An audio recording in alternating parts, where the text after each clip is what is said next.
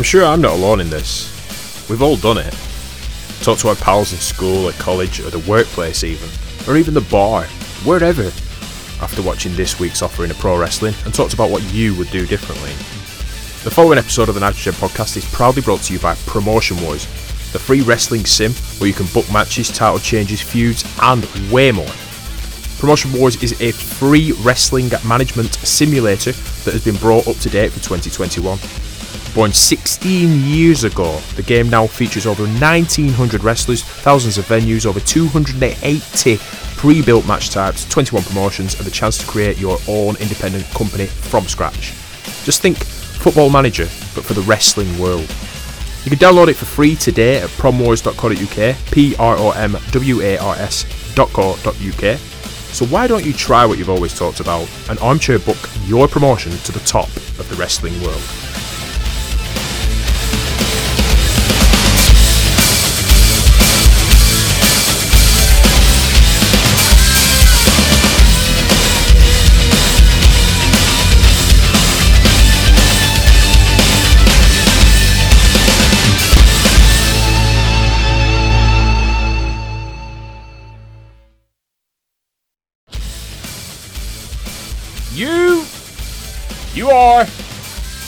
You are listening live to the boys from the Nitrogen Podcast. Of course, it's me, Marvellous Mark Ashford, and it's bodacious Brian Bradshaw down the road, as always, in lovely, sunny, it's actually raining, Darwin down here. And if you're wondering what that opening is all about, it's a little bit of Tony Schiavone on this episode of Nitro, completely fluffing the opening.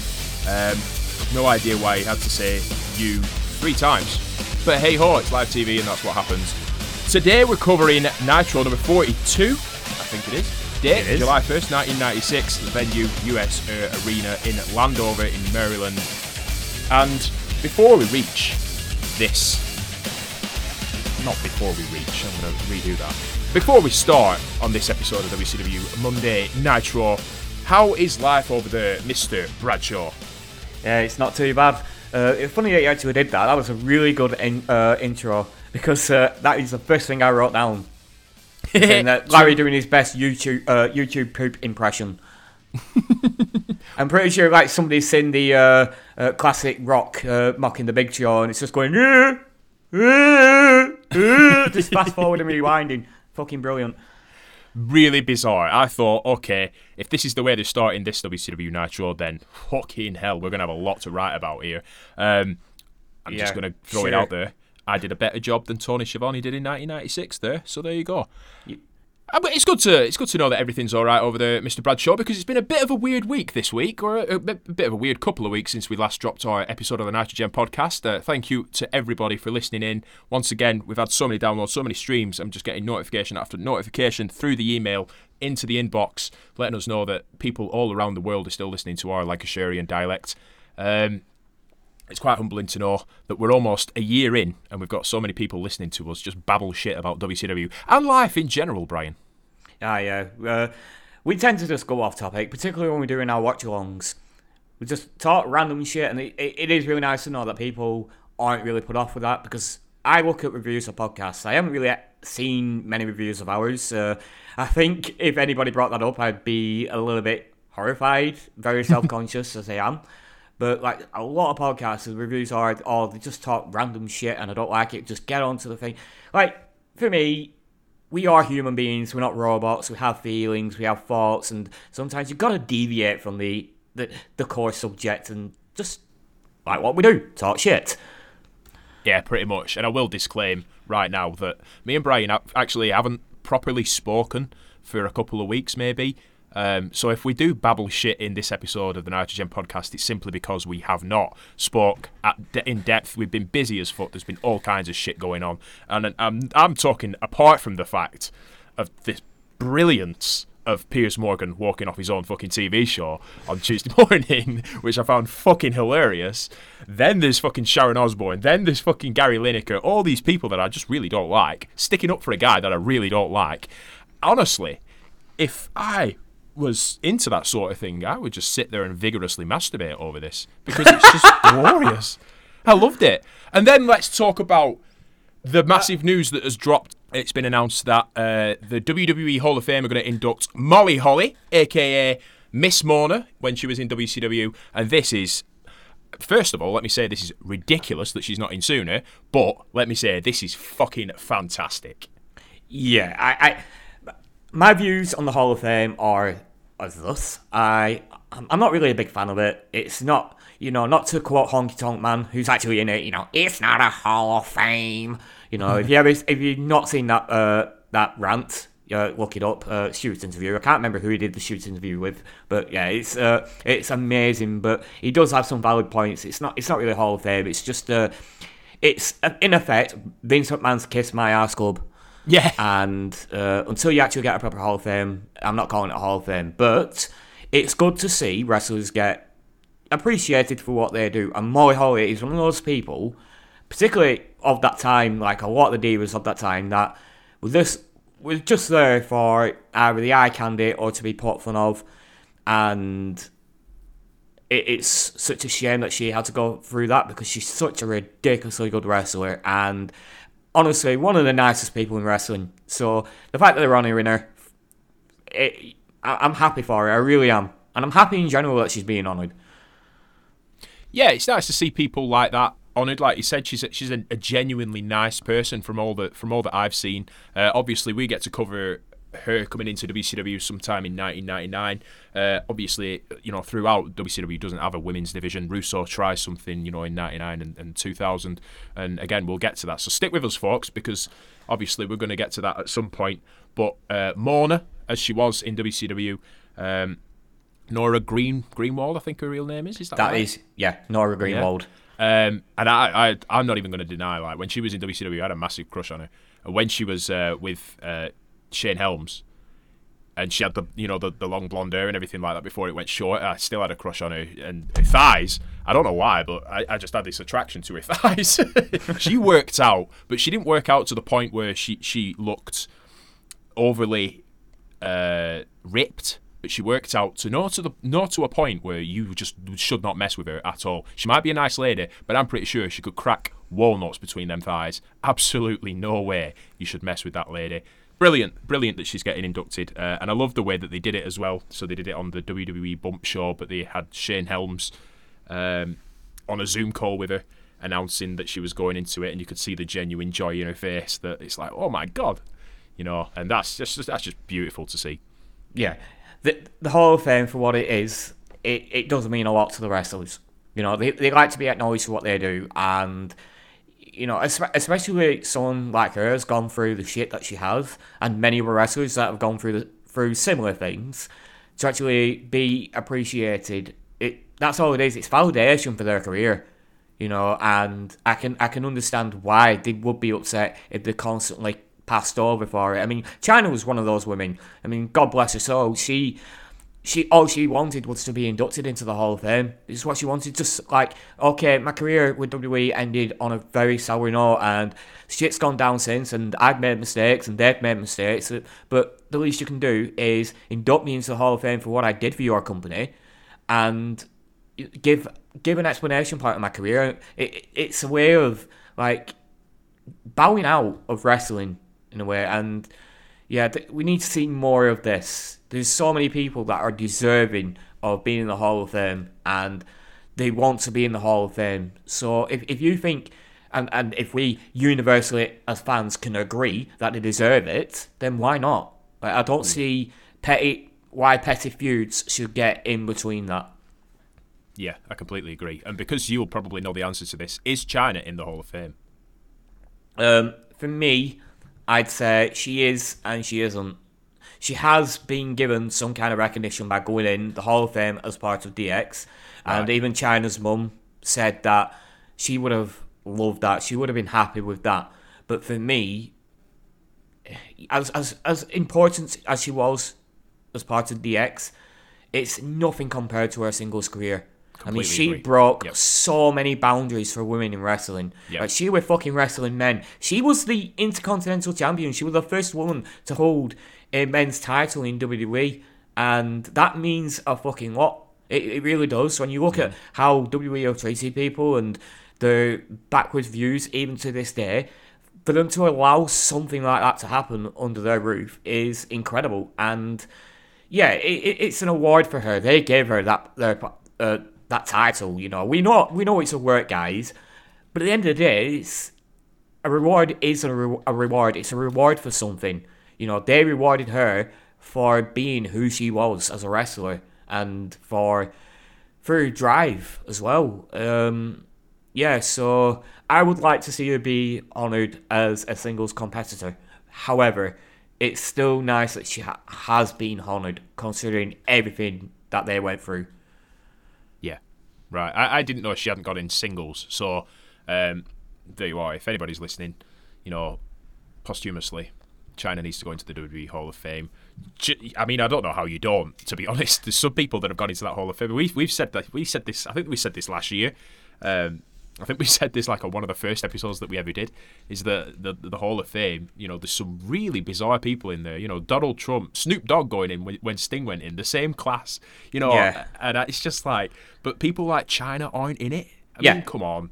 Drew Carey can go in for fucking facing up to Kane in the Royal Rumble and then throwing money at him and then throwing himself over the top rope. Because he's had no other impact on wrestling at all apart from that. Like, yeah. You why? Why is he in the Hall of Fame? And I mean, I love Drew Carey, he's brilliant, but why the fuck is he there? Like, when he was inducted, he was booed, for fuck's sake. That goes to show you that even though as beloved as he is, he's in a place where he does not belong. Yeah, I completely agree there as well. I think one of the very first inductees into the Hall of Fame was a limo driver for Vince McMahon. Yeah, exactly. So that's the statute of limitations. People say Coco Beware is the statute of limitations with the Hall of Fame. No, he's fucking limo driver. Vince McMahon's limo driver is the statute of limitations. If he can get in, who fucking can't? Yeah. You know. Well, we've got that little bit out of the way. There is one more piece of business that we kind of need to discuss. Obviously, again, this is coming off the back end of AEW's pay-per-view on Sunday night. So I'm going to tell you, obviously it aired at 1 a.m. in the UK, and we obviously... Brian, you watched it live? Did you watch it live? I was off work on Monday, like every Monday really. I don't work Monday, so I watched it live, and yeah, it was a fun night, but maybe for the wrong reasons, or wrong reason. So I was in work at 9 o'clock, which means I had to start my commute. Well, I started getting up at like 7:30, and start my commute at about 10 to 8. And I'd managed to avoid all the spoilers all day, not checked Twitter once. I even found myself like clicking the Twitter button. This shows I've got a bit of an addiction to Twitter, it seems. And I had a couple of pieces of business as well, which are unrelated to the podcast, so I won't bore you in. But we'll save it till next week. Actually, there's a little bit of business in there, and we'll save it till next week. So. Yeah, I found myself checking Twitter and then quickly getting off it, because Twitter seems to have this habit now of just hanging on a blue screen for like a few seconds. And at that point, I realised, no, get off it, don't check it. So I'd survived until 8:50 p.m. and then my mate sent me a link to watch it, because again, it's hard to watch in the UK. So it was on Dailymotion. And the first video that came up in Dailymotion was a recommended video from WrestleTalk TV that spoiled the surprise, and I sat there and sulked. I'm not gonna lie, you can ask Beth. I just sat there, put Grey's Anatomy back on the TV because she loves that program, and I sulked. I sat there and ate my What's-Its, drank my Pepsi, and just folded my arms and sulked. I decided about half an hour later that I would watch the Sting match and that I would watch the surprise. I did watch some of the main event as well, and the ending. What did you think to the Sting match? I'm going to ask you first and foremost, because this is a WCW podcast. Let's not beat around the bush here. And Sting, his first match in how many years? 5 years is it now? Oh, fucking hell. I honestly can't remember when he last wrestled. It's probably around about that, maybe a little bit longer, maybe 6 or 7 years. Actually, now that you mention it, I think someone actually tweeted out the other day that it was his first match in 7 years. So yeah, wow, that might be wrong. That but has flown by. Yeah, but I enjoyed it. I actually did tweet out about the match, saying that I enjoyed the action itself. I enjoyed the cinematic action and the way it was filmed, just everything about it. I really, really liked. I liked Taz's commentary. Yeah. I mean, I like the commentary in general, but even JR, because he was quite quiet that night. He had a frog in his throat, so he was saving his voice, what was left of it. But so we had Taz commentating over it. You had ominous music in the background as well, and I liked them individually, but as a collective, it took me out of it a little bit. Like at one point, I was just thinking, I'm like, can Taz just shut the fuck up? I am enjoying what he's doing, but can he shut the fuck up? Because this is meant to be a cinematic match. They shouldn't be commentating on it like it's live. For me, I would have rather Taz have been there in the recording, just shooting the shit. Just completely shooting on Sting or whoever on the mic. It would have had the same effect, but it would have been better, if that makes sense. Yeah. But that little gripe out the way, I fucking loved it. I really enjoyed it. Like, as far as cinematic matches go, I mean, I haven't really enjoyed many of them. I enjoyed the Undertaker AJ Styles one, and then after that, I saw the Money in the Bank one, which I said was fun, but it wasn't something that I would class as wrestling, if you know what I mean. It was fun for the wrong reasons. Apart from that, I haven't seen the Stadium Bowl match, whatever it was called. I haven't seen that. I've seen highlights of it. It seems to be very polarizing. Some people really enjoyed it. Some people absolutely fucking hated it. There was one on NXT that was shocking. It just wasn't entertaining at all. But this, it was just perfectly shot. So I can say it was perfectly shot. It was fun. There was some really risky looking bumps in it as well from Darby Allin. The fucking the leap of faith that he did towards the end. Yeah. That was he just disappeared. It was brilliant. The fucking I did laugh at this. The Ring of Roses fucking swing into the window panes. It was ludicrous. Like the thing about that not spot, Ring of Roses. Sorry, not Ring of Roses. A leg on a swing. Sorry, leg on a swing. Yeah, yeah. Well, the thing about that spot was that he's gone crashing through it, and it's just like, oh, I bet that hurt. But then the thing falls on his head, like straight after, and I was like, oof, that wasn't part of that spot, was it? No, but what a tough fucking son of a bitch Darby Allin is for doing that. Yeah, I tell you, man, for a guy that's like such a small stature for a wrestler, and I've always thought this, like he's just almost kiddie in the way that he is when he stood against people that are obviously normal wrestlers. Fair fucks to him, man. He impressed me big time. That guy will take anything, and he has no fucking qualms about it. He lets people just fucking throw him around into anything, and he'll, like you said, the big fucking spot at the end, he'll do shit like that, and yeah. Brilliant. He really impressed me. I liked it as well. I think it was a good way to get round Sting's limitations. Yeah. And obviously he covered himself up as well.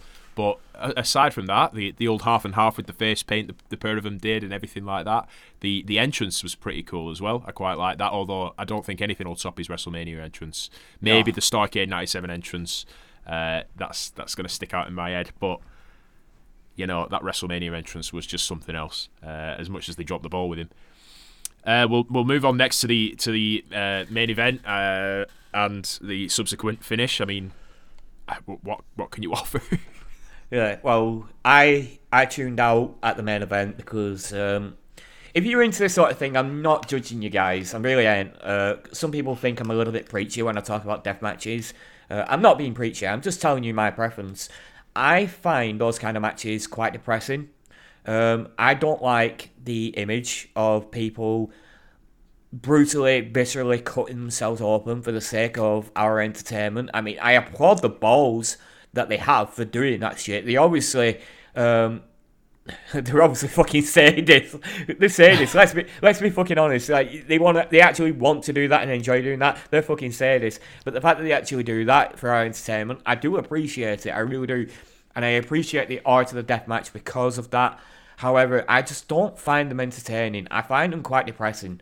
I have watched some in the past and enjoyed them, but the older and wiser that I get, and I'm not saying people that enjoy it aren't wise, but I'm very, very sensitive in my ways particularly like mental health things, and I can't get out my own head that when I'm watching somebody do shit like that, then I'm thinking like, yeah, they're not mentally right, and that is wrong of me. It's wrong of me to say that, but that's just who I am. Like, I don't know, it's just depressing, and so I just tuned out for it. Like, I was more like, let them do what they do. I'll keep track on it on Twitter, and if there's anything that comes up that looks remotely interesting, or the ending, particularly the ending, because I'm thinking, okay, I was interested in to see how it was gonna finish. I would tune in for that. I would just overlook the blood and gore in the fucking ring and just like focus on that kind of thing. So yeah, I kept an eye on Twitter, and somebody went, oh, okay, that was something. So I'm like, okay, I need to get my stream back up, rewind and watch. That's what I did, and I mean, you have to laugh, don't you? I felt so fucking sorry for them. I really do. But they had what I called their shockmaster moments. Yeah. I don't know what they was expecting. I really don't. Was the ring meant to implode? Was the smoke meant to come from beneath the ring? Was it pyro and rigged bombs around the ring meant to go off? Something went wrong. Obviously, it wasn't meant to be that. It was not meant to be that. It was hysterical as it was sad, because I felt I had sympathy for, in particular, John Moxley and his name fucking escapes me now. Kingston. Eddie Kingston. Because they still tried to sell it even though it went wrong. Yeah. They've done the job, haven't they? They've done what they were told to do. Yeah. The logistics around him it's out of their control, isn't it? What you're supposed to do. Yeah, I mean, I don't know what else to say about it. I didn't watch the entire match. I'm with you on this 110%. I fucking hate death matches. I do not like hardcore wrestling. It's all right, when we've done it in the WCW timeline, and it's Sabu and he's tried to go through a table. It's a funny haha. But when you said it perfectly. You're a sadist basically, because you have to be. Yeah, of course you do. I mean, I said, like, I can't get out my head that they might have some kind of mental issues for wanting to do it. I don't mean it like that, but you've got to have something wired up there that's like, if you enjoy that. Like, I enjoy the pain of a tattoo to an extent, but it's kind of like a liberating feel. It's you've got the adrenaline going, and you're excited for the end product. And I suppose that's what it's a similar thing for them. They're excited to see how it pans out on TV, so the adrenaline just pushes them through. But you can't tell me they're not in fucking a fuck ton of pain after that adrenaline drops, Well, I've got to be honest, I saw Moxley on them little beds that they had outside, when they went on the outside, probably halfway through the match or whatever, and he's just laid in this bed of fucking barbed wire that's exploded. And I don't think he realises that the camera's on him. He's laid in it, but he's completely expressionless, and he's just sort of looking round. And then he realises that the camera's on him, and he's just like, and starts selling. So I'm beginning to think that Moxley is a bit of a fucking sucker for pain. Well, he literally did say that he enjoys doing these matches. It was one thing that he wanted to do in WWE, but obviously with their product they couldn't do it. But they finally let him have his way with the what were it called, the Asylum match or something like that with Chris Jericho. But the most that really happened to that was Jericho being dropped onto a load of tacks. Like, Moxley didn't fucking take that bump. Jericho did. I don't understand. If you like that so much, why didn't you take that bump, John? Yeah. Why didn't you take that bump? But he said that he wants to do more of this kind of stuff. It's his bread and butter. I will say the most entertaining thing, not right now, because the poor lass is pregnant, but Renee Paquette, I don't know what to call her now. I know she's back working with WWE in some capacity. I think it's just working for Fox, really, isn't it? But she, so I'm gonna just call her Renee Young for that matter. But her tweets during these matches are entertaining because she can't watch, but she has to because it's her husband, and she's worried for him, and she just doesn't know what to think. It's entertaining, it really is. But I felt sorry for her this past Sunday because she's fucking pregnant and she's had to watch her husband do this. It's like, come on, John, have a rest her. Your wife's pregnant. You're gonna send her into early labour with this kind of thing. Yeah, be a good partner, for God's sake. Think about somebody else instead of your own sadistic likes, sadistic needs. Oh, do you think when Renee's in labour, he's gonna look at that and go, "Fucking hell, I wish I was going through that pain." Because honestly, I just get that fucking impression of him that he just enjoys pain, and not in the Mick Foley way. It's just in a proper fucked up way. Yeah. Jeez, I don't know, Louise. mate. I don't know if what you say there is true, and he it's his bread and butter, and he wants to do more of it in AEW. Again, fair play to him. As long as they're safe, as long as they're tested, that's fine. Oh yeah, because hepatitis, like it's been known to run rampant in wrestling in the past, and the last thing we need is, on top of everything that's going on in the fucking world, is with a hepatitis epidemic in the wrestling world, particularly in AEW. Yeah, we don't want that. So I'm pretty sure that all the right protocols have been taken. They're regularly tested for things like that. You know, I can't see why they wouldn't be. Yeah, they'll be regularly tested for everything, won't they? Yeah. I do have to say as well, I'm really disappointed that you didn't say hepatitis running wild. Hepamania. It's been nearly a year we've been doing this podcast, and you're still not putting like WCW-isms into random conversations. Hepatitis is running wild, brother. For those of you that don't know, we haven't really. Sorry, all I can think of at that point when I said epidemic in AEW, I was just thinking all epidemic wrestling. For those of you that might not know what we're on about, just quickly, just to clarify as well, at the end of this deathmatch, exploding thing, whatever, Omega. Spoiler alert! I'm going to tell you the winner. UK listeners, skip forward 10 seconds. Omega wins, and he's helped out, blah blah blah, and all the rest of it. But at the end of this, Kingston comes down to try and protect his buddy because the countdown is going on, and the ring is about to explode, and it's beep beep beep beep. So he covers him like it's a live grenade or something like that, and literally, sparklers go off. There's a pop of smoke, and that is it.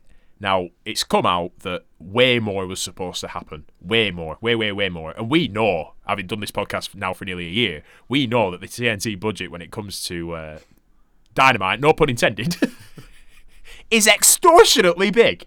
So the fact that they fucked this up royally is hilarious and saddening at the same time. That's the end of it. My personal opinion was, If you see that it's going wrong, just cut the feed. Just cut the pay-per-view. Yes. Or have a plan, have a backup plan. Add some fucking sort of CGI explosion onto the fucking TV, then cut the feed. At least then your TV audience gets what's going on. The live audience might not, but there's only about 200 people in there anyway because COVID. So that would have been me. That would be what I'd do. From this point forward, I don't know what they're going to do with Kingston. Because he rolls off, he plays dead, and there is no reason why. Because nothing happened. Yeah. At all. Like we said, he was doing his job at the end of the day, and bless him, but... Unless hepatitis got him, because he's running right. Because he was on Moxley's head, and Moxley was like, Crimson Mask, brother. I think at this point, Eddie, he was just trying to do his job, but if he called an audible at that point and just was like, what the fuck, it might have looked bad. But maybe that's his thought process in that moment. It's like, I could call unaudible here, but then I've kind of given away that the idea was something more was meant to happen in kayfabe. I've got to act this out, so he's acted out, and good job on him for doing that, top pro. But kayfabe rules apply here now. And you can explain that. Like I said to you the other day, I tweeted it out. Like, psychological warfare can come into play in this. That Kenny Omega, because he built that, it was his project, he sold it on that. And fucking thank God that they said that prior. Thank God that that's what this match has been built on. That it was Kenny Omega's project. Because if they hadn't done that, then holy fuck, I wouldn't even know how they'd get out of this one. But with him doing that, with him building that, and actually putting out a picture either on the day before, a crayon drawn picture of the ring and everything to explain what it was. Really fucking weird. The fact that they sold it as such says that he can just say, I'm not going to fucking risk killing myself for just to get one over you, Moxley, you know? Yeah. What I did is I rigged that bot. I rigged them because I wanted to get in your head and break you down. Yep. So I can take advantage. You know, because he's a Weasley heel. And that is what Weasley heels do. They play the mind games to take advantage because they don't want an opponent in a full mindset. Because apart from outside interference and cheating and shit like that, you know, all they've got is facing one-on-one and they're not going to win. They don't have the confidence in themselves that they're going to win. That's the whole point here. So he can just apply psychological warfare. Boom, we're out of it. You know, that it's explained. Yeah. You know, so they are very fortunate. They're very fortunate. But how Tony explained it in the media call, he did have a laugh about it, but he got a little bit too defensive about it, saying we're meant to be more and all this thing. Like, come on, Tony, just take your licks and move on. Just move on, because spoiler alert, we know it's a work, and you're not working here when you're doing these media calls. You are speaking to us. You know that we're acknowledging that this is kind of like breaking the fourth wall type situation here. You are talking to the media, you're talking to us, you're explaining. You don't need to over-explain what happened. All you need to say is, it went wrong. Ha ha ha. That sucks, but, you know, we tried. It's simple as that. Yeah, we tried. Don't get too defensive about it, because it's your company, and if you get over defensive about it, you are going to put people off. You're just going to come across as, like, petty, really. You know what I mean? It can be very off-putting. It's like, just chill out a little bit. You don't need to be so defensive about it. Fans don't care that much. It happened. We all had a laugh about it. We know you're going to move on from this. It's not going to be an issue in a year. In a couple of years' time, it's going to be laughed about like the Shockmaster was in WCW. Like, yeah. Just take your licks and run with it. Simple as that. That's it. I think that's the only way out of it, isn't it, really? And on the back of that, obviously, Impact came first. This is the last thing, and I promise you we'll get into Nitro. It's been announced that Rich Swann will put the title on the line against Moose Nation, who will put the title on the line. And whoever wins this is going to unify the Impact World Heavyweight Championship with the TNA World Heavyweight Championship Saturday at Sacrifice. But then, a month later, April 24th at Rebellion, AEW World Champion Kenny Omega will face off against the winner of the unified Impact Wrestling World Heavyweight Championship. So there's a lot going on, and I tweeted out that it is it's a good time to be a wrestling fan away from the WWE at this moment in time, because there's so much going on. Even when the explosions don't go off, still a cracking pay-per-view from what I've read and the matches that I saw. Even though I'm not into death matches and everything like that, they told a story. The cinematic match in particular told a story, and what I've read online about, you know, the ladder match and everything like that, it's a solid pay-per-view for AEW. Impact really like pricked my ears up today. I think Scott D'Amore in particular is just doing a fantastic job down there. Don Callis is doing a great job at making me really hate him, and he's always been good at that. Yeah. He's always been good at that. Even on podcast mode, I don't know if he still does a podcast with Lance Storm, but even on that, he's being himself. But even being himself, it's like, fucking hell, I hate you so fucking much. Because what he's doing is, he even though he's being real, he can't get out of kayfabe mold as well. It's just like, it's not what he's saying, but it's the way he's delivering stuff. Yeah. Like, he delivers in the kayfabe, the overacting type thing, and it's like, fucking shut up, man. You know, I love to hate him and I hate to love him. He's a master at what he does.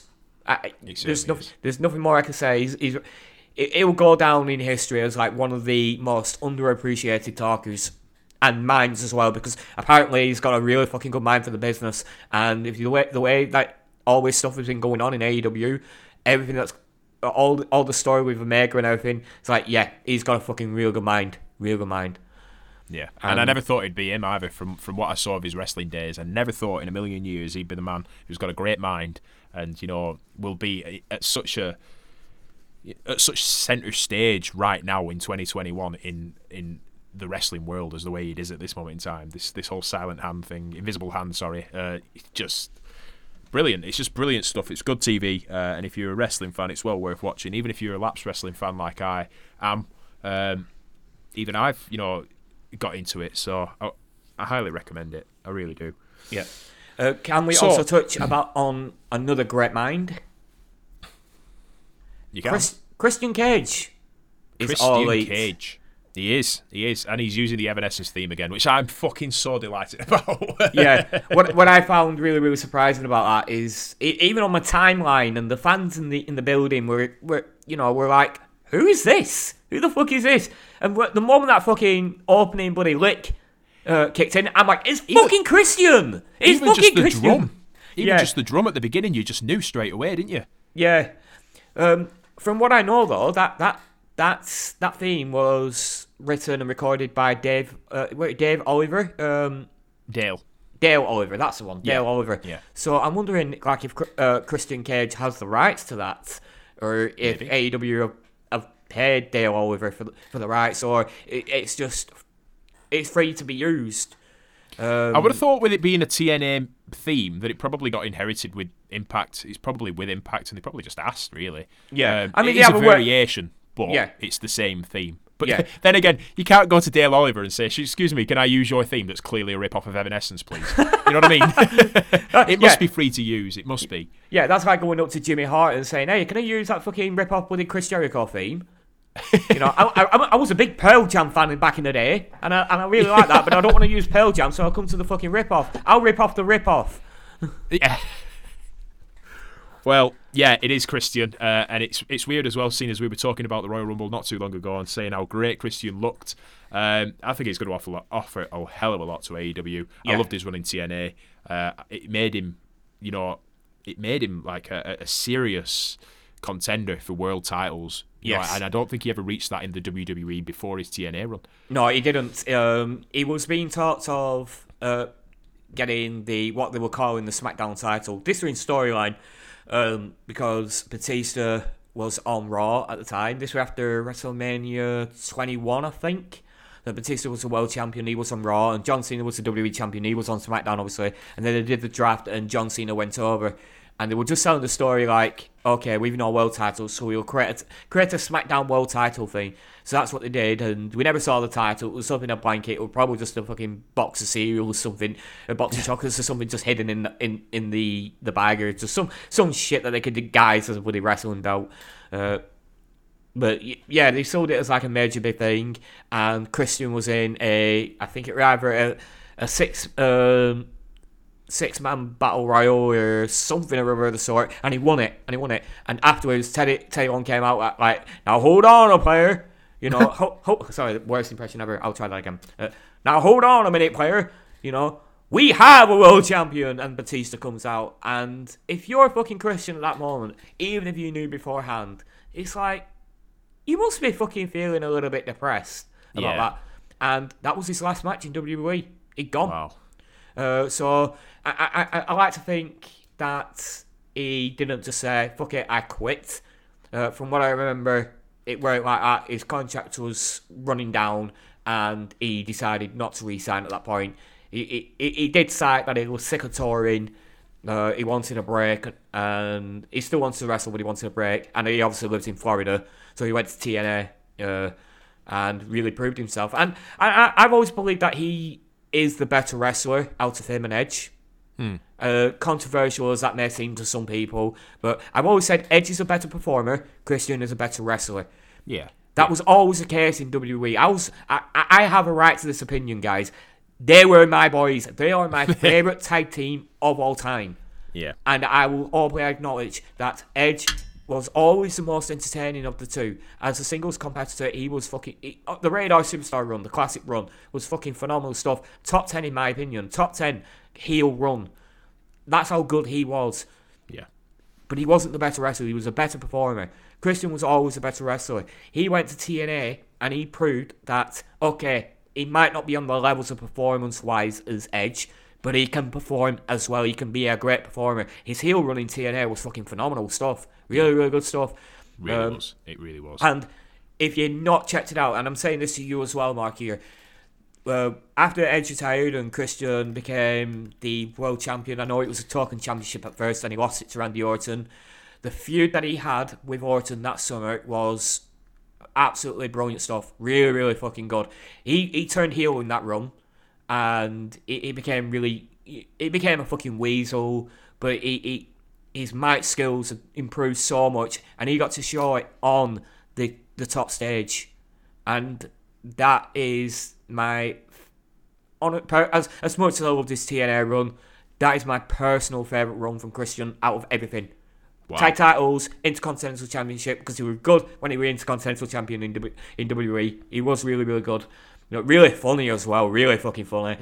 But no matter what title run he had, that summer he was on his fucking A game, and he was so fucking good, so good, and so. The sad thing about that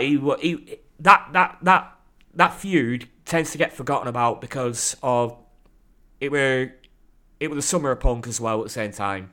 Right. That was going on and it kind of overshadowed that feud, which is a shame. But yeah, if you haven't checked it out, you just go and watch the SummerSlam match from that year, SummerSlam 2013, Christian versus Randy Orton. Fucking phenomenal match. Go and watch it. I will dig that out. I'll definitely check that out, especially if you're saying that's your favourite over his TNA run. Oh, and you loved his TNA run. Yeah, he was so fucking good. And Orton, obviously, Orton's an easy person to play off. He really is. As a face or a heel, he is very easy to play off. He gives so much and he doesn't get the recognition for it. Yeah. But so he allowed him to do that. But yeah, it's sad that Christian didn't get one last run in WWE. I don't quite know what happened there. From what I can gather, he was only contracted to Fox. He wasn't contracted to WWE. They did have plans for him, but unfortunately, a lot of those plans centered around him being in Edge's corner in the run-up to Mania, where he really wanted that one last singles run himself. Yeah. I don't think he got the assurances. I'm not really sure if they really wanted him to be in the ring or to be... If he was given a run in the ring, it was very minimal. He obviously feels like he can wrestle more than what they're probably offering him. Maybe he could wrestle weekly, once a month. Who knows? He retired because of concussion issues. He's been retired for quite a long time now, and he obviously feels well enough. He's been fucking cleared to be able to wrestle. So, give him the opportunity. Give him the chance. If you're not willing to do that, let him go elsewhere. And for all intents and purposes, it was said that there were certain personnel in WWE that weren't happy that he had chosen to go to AEW. Not just AEW, chosen to leave and all that, because they had plans for him, even though the plans weren't his. But they're happy for him at the same time. They are happy for him. So it's not ended on a sour note. That's a real good thing, because the first time around, when he left for TNA, it definitely did end on a sour note. At least this way, they parted ways and just said, like, he's going to go there, he's going to do his thing, he's going to provide so much for AEW, so much. I know people were underwhelmed that it was him because they were expecting fucking CM Punk, even though that was never going to happen in a million years, guys. And other people were saying Brock Lesnar just because of the name, even though you fucking hate the guy. You wanted him, and you're expecting him. Come on, guys, Christian's a fucking star. He's an absolute star. Why do you want a guy that's not going to wrestle? Yeah, exactly. A guy that you don't even fucking like. Just for the sake of having a big name for AEW. You're just going to shit on everything that he does. At least this way, okay, it may not be Brock Lesnar level of name, but it's a guy that should be in the WWE Hall of Fame now, really. Yep. Probably isn't going to be for a while now, unfortunately, but he will get there someday. But it's a guy that's been there, he's done it all, he's got an incredible mind for the business, he really has, and in the ring, he obviously can still go. He can do so much for AEW that I can't even put into words. He's going to put over so many people, make them look a lot better.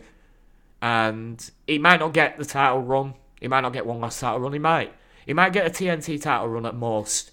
He might end up tagging with somebody and getting a tag title run. I don't really care if he gets a title or not. I just want him to be happy. And if this is what makes him happy, I'm happy. As a fan of his, I'm happy. As a fan of wrestling and somebody that is rooting for AEW to succeed, you can't. There's not many better people out there to acquire. There really isn't. It's a massive signing. A lot of people saying, "Oh, Tony overhyped it." it wasn't hyperbole. That is a fucking massive signing. Tony was right.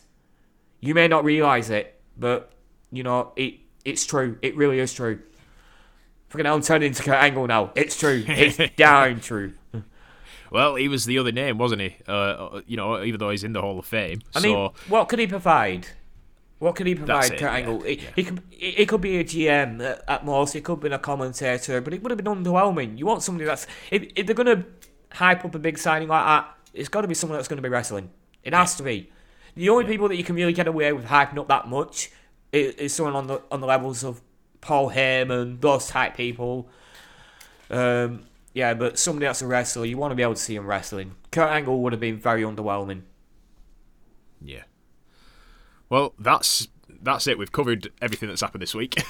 So what we're gonna do, I'm just gonna add as well. Just finally, if my voice croaks out, I apologise. It's because Juventus played Porto last night, and it was a stupidly fucking mental game, and I was screaming at the TV. I'm pretty sure the neighbours have moved out. So if my voice drops out, I'm not doing my worst JR impression at the end of Revolution. It's just because I was watching the football. I was actually going to say something on this. On similar lines, that if my voice sounds croaky, it's because I fucking talked for the last 15 minutes. Well, let's let you have a little bit of a rest here, and we'll run through some of WCW Nitro, episode number 42.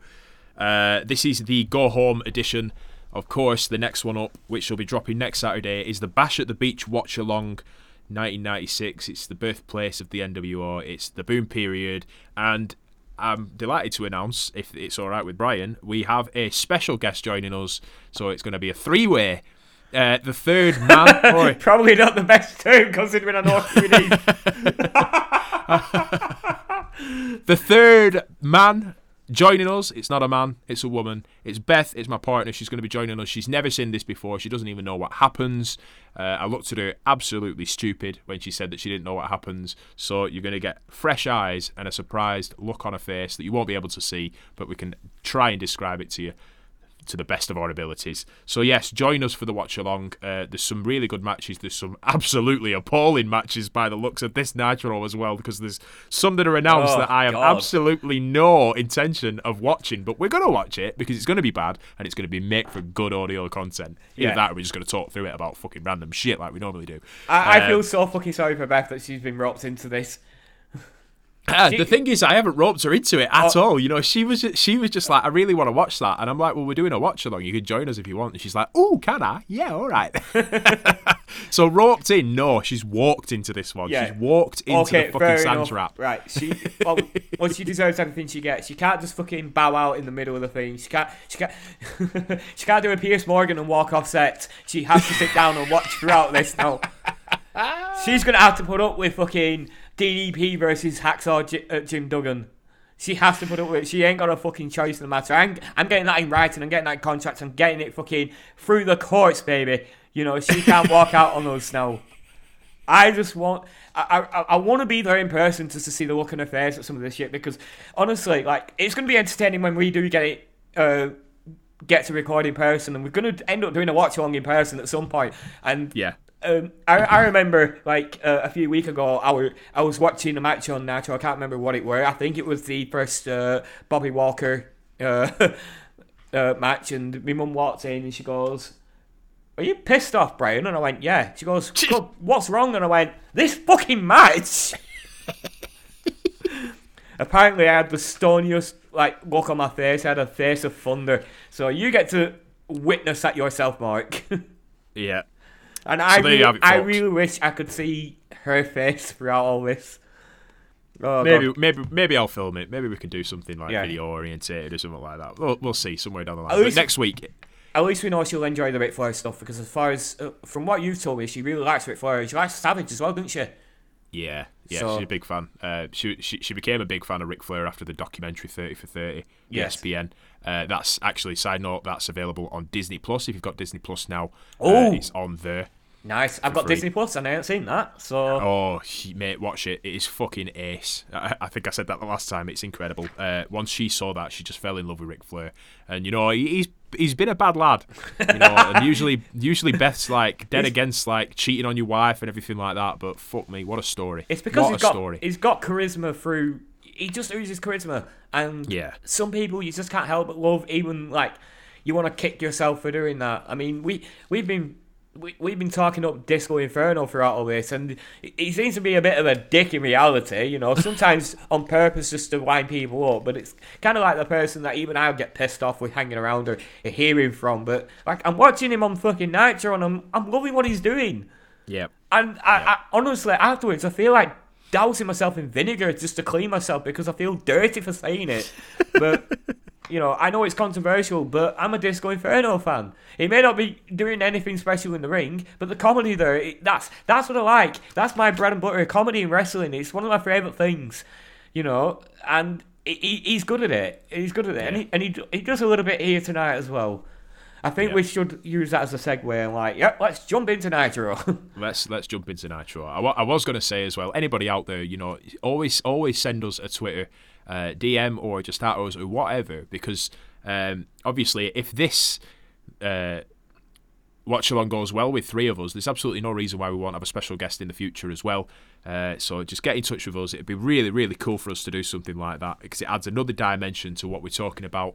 And we're always open to trying new things. We're nearly a year old, so just hit us up if you ever feel like it. We've already got fingers in the pies. You know, Gary is constantly, you know, in touch with us and everything like that, and we'd love to do stuff with Gary. There's Corey as well, who maintains the Promotion Wars app, or the game rather, and the website. So, you know, there's loads of things that we're going to be doing in the future, but we'd absolutely love to have guest stars. Well, I'm going to call them guest stars. Yeah, fuck it. Yeah, you are guest stars. We are talking to you, Glenn. We are talking to you, Robbie. We are talking to you, DC Matthews. DC, by the way, is probably, if you're going to tell me any guy to actually get on to this, DC Matthews is that guy, because or a statistician. Yeah, that's what I called him. He said might not be after WWE Network, at least to Peacock, but we'll see. But he's so intelligent. I mean, he's a teacher, so he has to be intelligent, doesn't he? But he's probably the most positive wrestling fan that I know. He finds positives in things that I try to be positive about certain things, and like I have my limits, and he can be really, really positive. But he does, you know, he's got podcasts of his own. I've heard him on other podcasts, and he's an absolute delight. He's really great, and a mysterious figure because I've never seen his face. Like I don't know what he looks like. I know he's got a beard. That's it. But you know, I've heard his voice, but I've never seen his face. He's a mysterious figure. But I'd love to have him on and talk wrestling with that guy because I could really pick his brains and learn something. But and that's no disrespect to you, Robbie, and you, Glenn, because you two I would love to have on this as well. But you know, I've got to have favourites. I'm sorry. That's how life works. We have favourites. You have your favourite child. You have your favourite food. You know, I don't. Yep. So hit us up, anybody. You know, and we'll see what we can do down the line. Or just hit me for insulting you. Just hit you. Right, on to WCW Nitro here. I've already done the opening, which is you. Basically like AJ Styles' theme, essentially, innit? You are. Looking live. So Tony and Larry start off by plugging the Bash at the Beach pay-per-view again. Obviously, that's something that they've been doing for ages, and they're doing a pretty good job of plugging it if you're not buying it. They're plugging the Hostile Takeover as well. DDP's straight out behind him saying that the Lord of the Ring has been stolen. Oh, no. So he wants the entire place closing and a strip search of each and every person in the arena, which obviously gets a lot of boos from the crowd. Well, I guess that's Nitro over and done with, the closing arena. Thoughts on this week's episode, Mike? Join us next week for the watch along. I mean, we've been on about how the quick pace of Nitro. Fucking hell, that flew by. It looked like it was 2 minutes or some shit. We go back to last week's Nitro ending as well, which is obviously the Coppers and Sting and Luger losing the tag team titles to Harlem Heat. Larry says that there will be a New World Order this Sunday. Yes. Now, I didn't realise that he was the first one to say New World Order on WCW TV. No. People keep saying that, oh yeah, Hulk Hogan was the first to say it. Well, actually, he says New World Organization. Yeah, he couldn't even get that right. Yeah, but it seems Larry coined that phrase. Yep. I didn't know that. I'd like to know if that's true, if he actually did coin it, because that could have just been him. We know what Larry's on, what he's like on the mic. He's a really, really, really good. He's got the gift of gab, so he could have just said that apropos of nothing, And Eric Bischoff heard it and just like, that's a stable name. Perfect. You know, so if you came up with that, fucking genius. If it wasn't ad-libbed, if they already knew, then fucking hell, you gave it away, Larry. What the fuck are you thinking? Yeah. First match on the card, WCW World Tag Team titles on the line. Harlem Heat, the champions, versus the Steiner brothers, who feel like they got robbed last week. It's a good early exchange from Booker and Scotty. Shows of power from Scotty with a belly-to-belly and a gorilla press slam. His arms are jacked here, Scotty, as well, I noticed. The roids are well in effect. A quick Steiner paws down after clotheslining Stevie out of the ring, and we go to a quick break. Back from the break, the VIP table is full of horsemen and food while Rick is getting dominated by Stevie. Ooh, I don't know why I wrote that down, but seeing that VIP table just made me so hungry as well. Scotty is in and gets the advantage as the crowd looks elsewhere for the entirety of his part in the ring.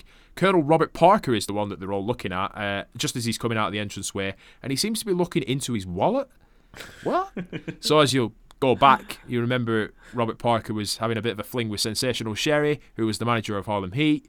Rob Parker used to be the manager of Harlem Heat when he was being a bit racist, and Sherry got fired for being drunk at work, and now it looks like Rob Parker is out to help Harlem Heat, but still might have a little bit of a thing for Sherry, who's no longer in WCW. So, yeah, I'm sure it all makes sense. If it makes sense to everybody out there, please hit us up, because it don't make no sense to me. No, it doesn't. But fuck it, you know, they've been after a manager for a while, so yeah. Rick initially had an advantage, but Booker back with a Harlem hangover and a top rope forearm, rotating forearm. But Rick is back with a middle turnbuckle belly to belly. Massive Mafia kick will get Harlem Heat the advantage again when Scotty comes in. A double clothesline on each other allows the Heat to rise and the hot tag to happen to Rick, who dominates Harlem Heat. A lot of dominating in this today. Scotty gets a Frankensteiner off while Rick and Stevie are fighting in the corner, but they're not legal. Rick with a top rope bulldog on Booker. Scotty gets Booker on his shoulders and Rick goes up top again, but this time Rob Parker is up there to pull Rick Steiner's leg. It's a nut shot, it's a dusty finish, and it's over. The winner in this one is Harlem Heat via pinfall. 10 minutes and 49 seconds given to this one, and a dirty finish at the end. Whew. Tag team titles stay on Harlem Heat, Brian. Yeah, but it was a decent match. I can't say that for the rest of this fucking show, unfortunately. Spoiler alert. But yeah, the night peaked here. It was a decent match. I'm not really fond of dusty finishes, but fuck it, I'll take it here, even though commentary didn't know who the fucking hell the legal men were, and seemingly at one point the wrestlers themselves didn't know who the legal men were, and I fucking lost track of who the legal men were at this point, but I'm just like, okay, I'll take your word for it. They're the legal men. And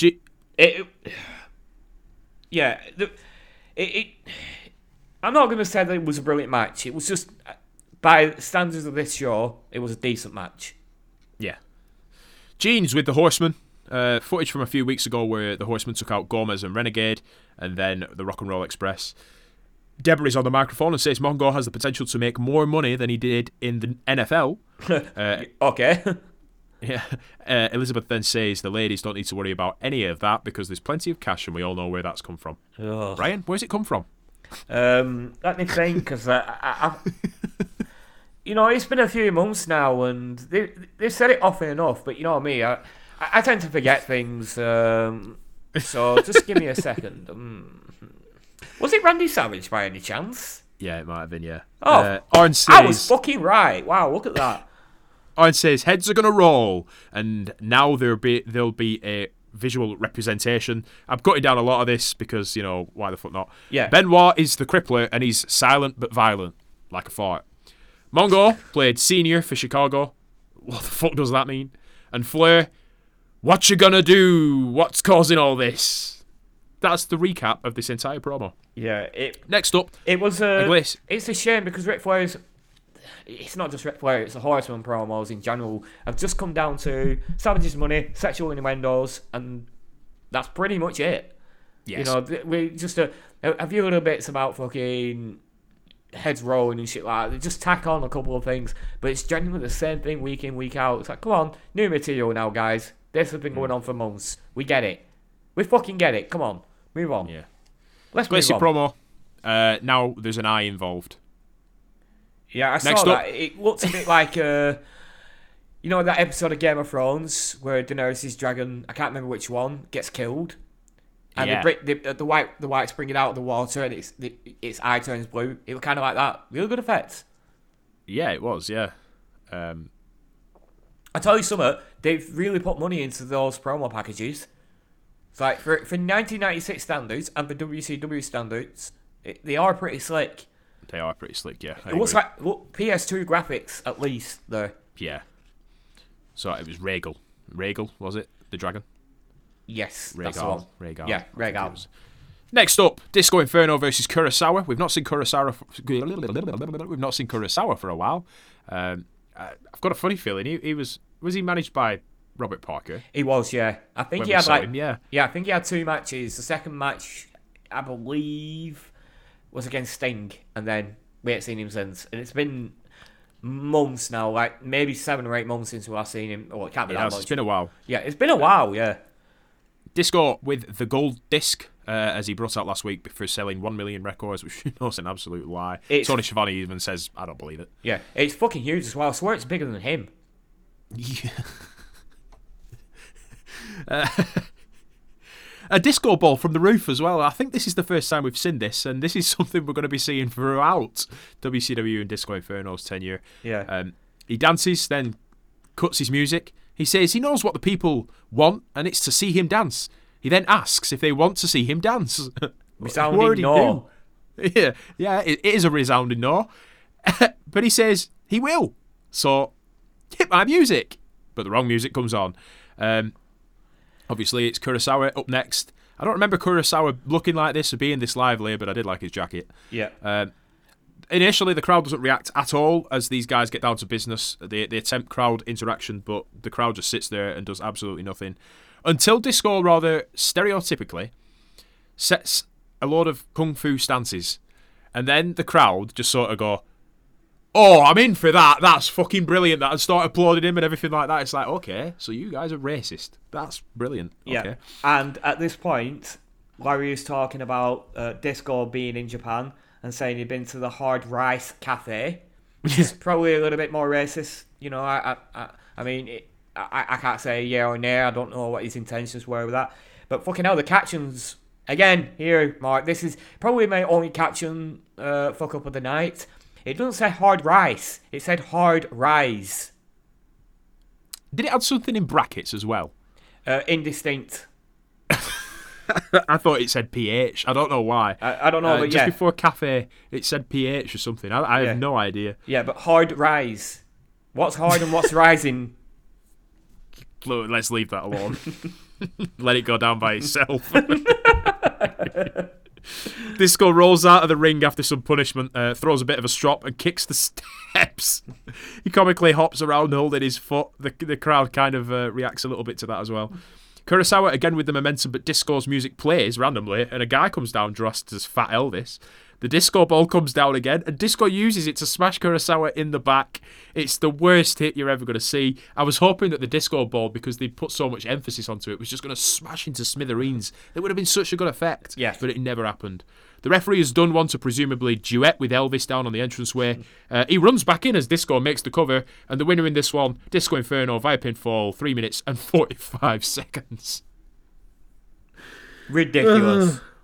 Ridiculous. Not a good match, but for comedy, really good comedy.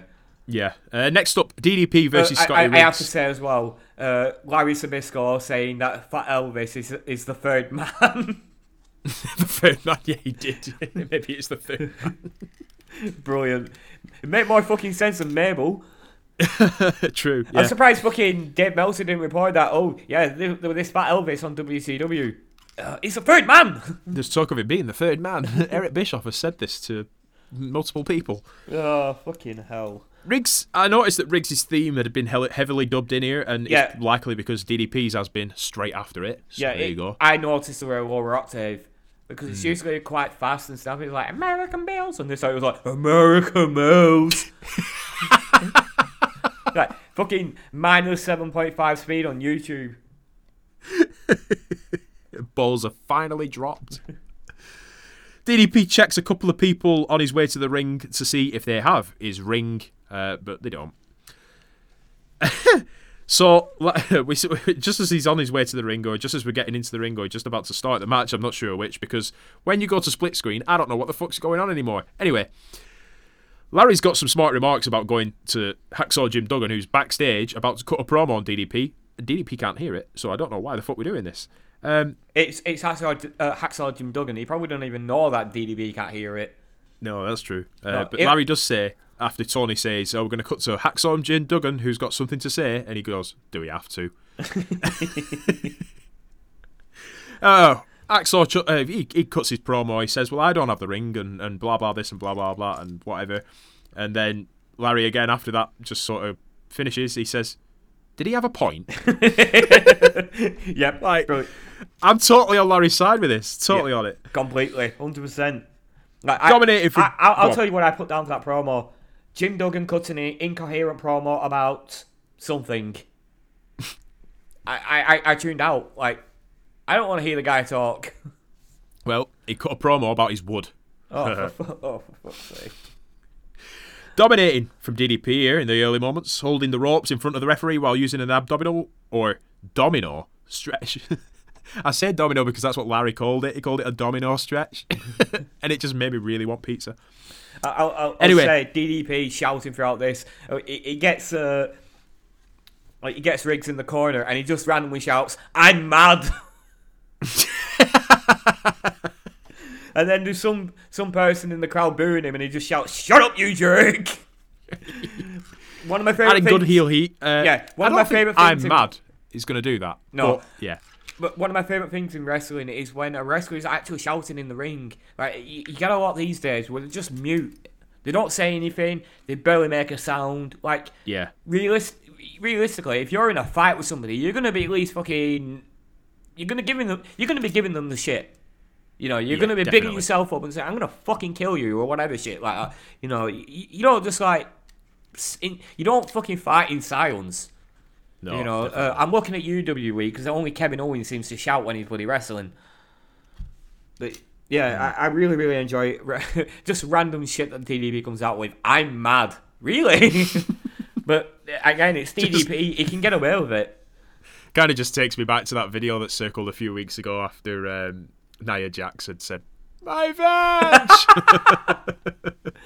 It's just the Bully Ray one though. Yeah, it weren't my vag. It was my hole. Or my hole? My hole. Fuck it. I don't know. Somebody else said my vag, didn't they? I don't know who it were. But I know the Bully Ray one. I know who you're on about. The Bully Ray one when he just goes, "Taz, what? My balls." Yeah, brilliant. Classic. I know, buddy, I saw. You've got to be vocal in the ring, but that's next level. Yeah, the My Vag one, I think it was either Rosemary or Sue Young, I couldn't really tell, but they had their paint on it with TNA. But yeah, my Vag! My Vag! My mum's in the other room, she's going to be like, what the fuck's going on in there? Riggs' comeback's always cut off, unfortunately. Larry says he doesn't want to hear Sting sing the blues about Sunday. In a comment, I kind of chuckled at because it's about Gordon Sumner, innit, really? Springboard crossbody to the outside finally gets Riggs some much needed time in this match, but it doesn't last long. And DDP, well, there's a body slam attempt by Riggs, but DDP squirms out of it, and it's a diamond cutter out of nowhere, and the winner in this one is going to be DDP via pinfall. 5 minutes and 42 seconds, and we still don't know where the ring is, Brian. No. Oh wait, it's there, they've just wrestled in it, wait. Oh. Gene's back with DDP after the match. He says he thinks he knows where the ring is. DDP says people in WCW are jealous of him, which, to be fair, actually I listened to 83 Weeks last week, and Bischoff admitted like a lot of people were jealous about DDP because he was on the rise, but he was like Eric Bischoff's mate as well, so he thought, you know, people thought that he was being given favourable treatment, but Bischoff said the weirdest thing in the world is it was harder for DDP because he had to prove himself even more, because I damn sure weren't just going to give him everything on a platter. I was going to give him a chance, but he had to prove himself more than other people did because other people weren't my friends. Being my friend is just not an easy, you know, get away from doing a job sort of thing. So, yeah, people were. DDP was right. Gene then promotes his match at the Bash versus Duggan that nobody cares about, but DDP doesn't care either. He just wants his ring. Gene then says he doesn't know where his ring is. Well, yeah, Gene, have a night off, Gene. Jesus Christ. One minute you said that you have a clue where his ring is, and now you're saying you don't. No. He just changed his tune so much. Anyway, DDP starts shaking him down and empties his pockets and stuff, and Mean Gene is just not for any sort of physical contact unless it's woman stroking his chin. Yeah. I'm going to call my lawyer if he shouts. Next up, we're going to see Randy Savage against Greg fucking Valentine. Yeah. Are you fucking for real? Yeah. Who gave fucking Greg Valentine a job in 1996? I have no idea. No idea. Yeah. But what I did do is I googled how old Greg Valentine looked, because in this match I thought, fucking hell, he looks out of shape. He must have been, like, really old. It turns out he's 1 year older than the Macho Man. Oh, jeez. And the Macho Man looks in fucking good shape here, but Greg Valentine does not. No. I actually said to you last night, I sent you a picture, and I said, remember this, because I'm a Pokemon fan, Mark isn't, and I said, you won't get this reference, but other people will, so I sent you this picture. Greg Valentine looks like the Pokemon Gramble. I agree. Yeah. But I also said that he should team with Kevin Sullivan as the two human thumbs, because he fucking looks like one. He does have a very flat look, doesn't he? I don't know how to describe it. He always looks grumpy as well. Yeah, yeah. There are some people have resting bitch faces. He's just in constant grief mode. Yes. He looks so sad. And I've seen him smile as well, and he still looks sad. Right, bizarre. He must have poor demons. guys. Yeah. Matt Shaw's out with his face paint on, which is a nice touch as well. He also trashes the VIP table that the Horseman had. Yeah. It says a lot about Savage that it took me so long to realise that he had the face paint on. Because it just looks normal now. He had it on for 1 week and it just looks normal. It looks like it's part of him. It's all Greg initially in this one. Greg. It's all Greg. Yeah, I mean, I had to... Not Valentine. Valentine being the more bloody exotic name. It's just Greg. Yeah, Greg. I had to, man. I mean... It looks like he fucking put Greg's out of business. He's not in shit. I am so addicted to Greg's right now. Like, it's beyond ridiculous. The pizza slices are fucking amazing. Yes, they are. Fuck, man. I just can't stop. I mean, I'm going to look like Greg the Hammer Valentine if I carry on with these pizzas. Greg's the Hammer Valentine. But, man, honestly, every Friday, without fail... I get a slice for me, I get a slice for Beth, and I'll get a coffee as well, because the caramel latte is a fucking decent shout as well. Oh, fucking hell, you just sound like you get paid weekly, mate, every Friday. Like, make me fucking... I get paid... I get paid every Thursday. Twat. You get paid weekly, that's the point. I get paid monthly. Well, every 4 weeks, to be exact. It's like, I bought this new TV that my mum bought me a TV, so with that I bought a new TV, and I got staff discount on it, and then afterwards I'm like... Fucking hell, I regret doing that, because like I'm down to like 90 quid, and that ain't gonna last 3 fucking weeks. Spoiler alert, it hasn't. I'm skint, and I could murder a Greg's now. I've got to wait till Friday.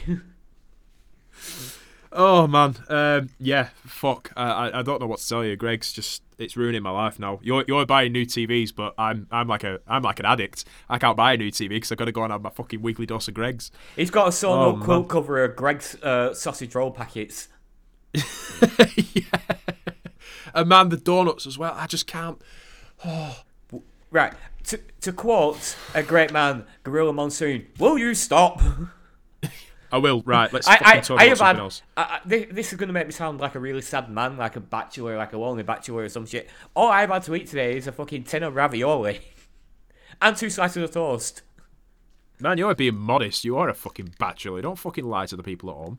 Fucking hell, my life's sponsored by bachelors at this point.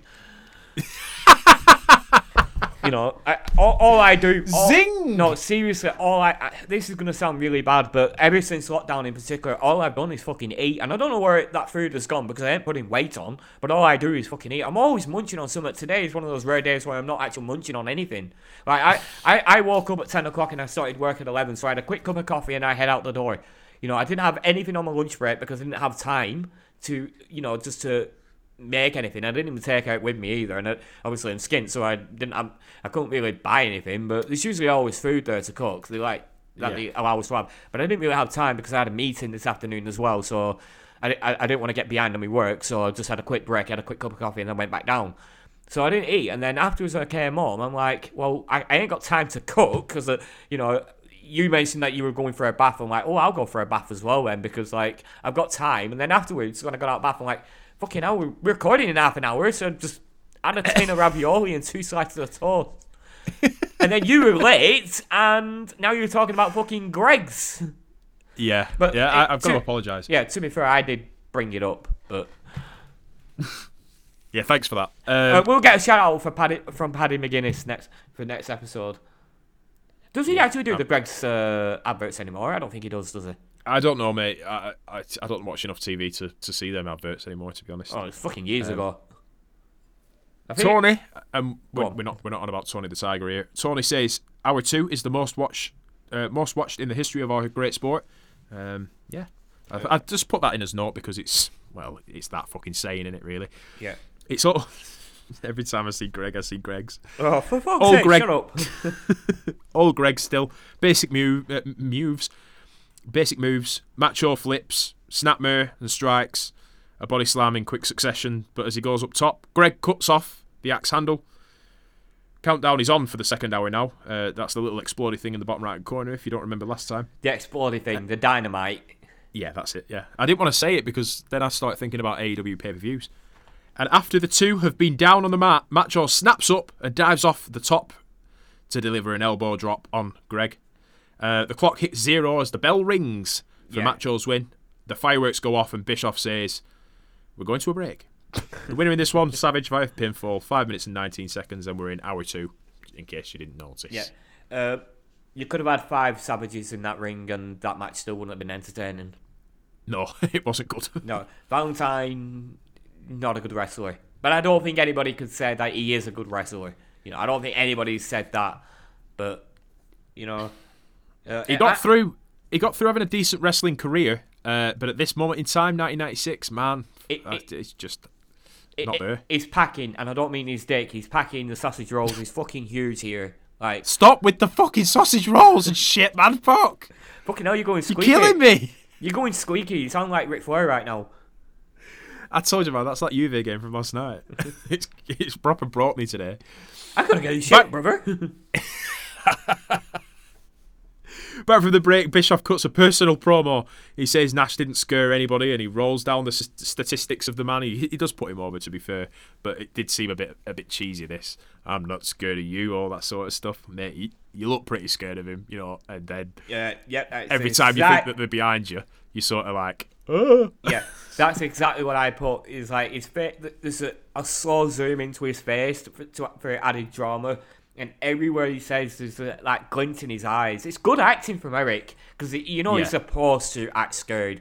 He's supposed to say that he's not act scared, and he does it without moving. He doesn't move his eyes. All he's doing is talking. He doesn't do anything. Doesn't change his expression. But the closer you get in, you see the fear in his eyes.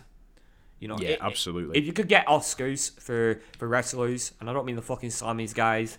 If you gave Oscars for wrestlers, you'd fucking get one for that acting. Superb stuff. Yeah.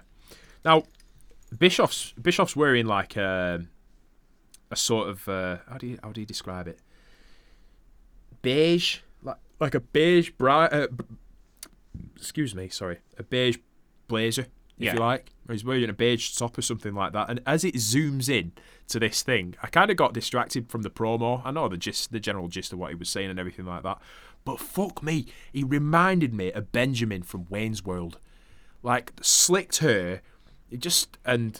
Benjamin, he wears like a beige sort of blazer, a suit or something like that in one of the scenes in Wayne's World as well.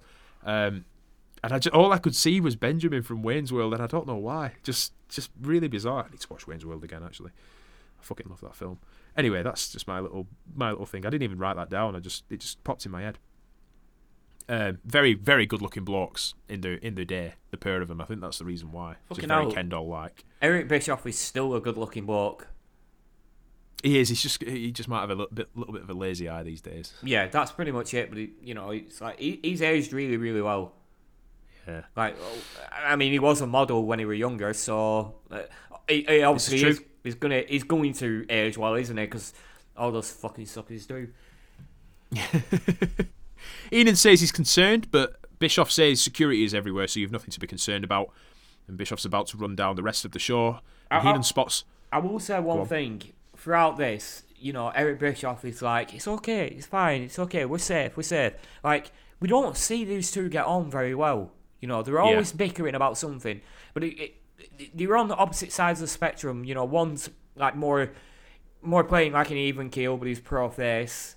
He doesn't like the heel antics. Whereas the other one is all about the heel stuff and will defend them, to his grave and all that. And you just get this moment where two guys who couldn't be more opposite, but that they're friends.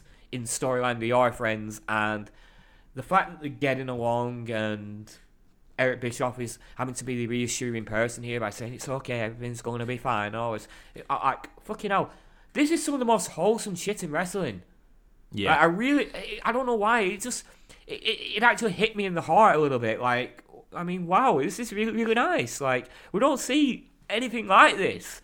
Added that element as well, didn't it? Yeah. That element of danger that somebody's coming in and they could fucking do anything. Yes. And they might have been bickering and everything like that, but they're actually united against this fucking enemy that's coming in. Yeah. So it adds to that element as well, I think. But I agree, yeah. Normally it'd just be bickering and snappy back and forth and shit like that, but they've actually got like something in common here now, aren't they? And they're kind of bonding over it, if you like. Yeah.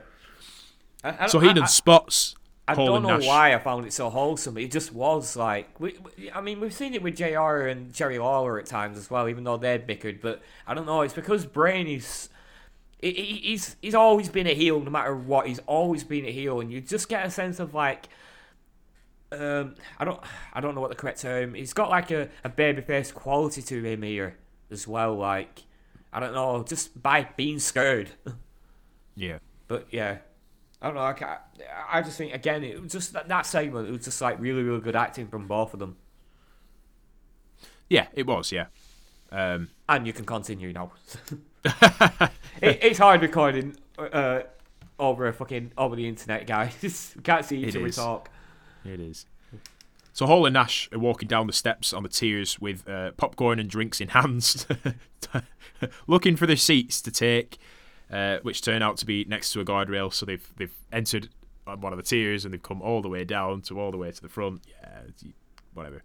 And they get massive cheers. They're getting fucking huge cheers here. Nash screams sarcastically, "We came to see the big boys!" while holding his ticket aloft.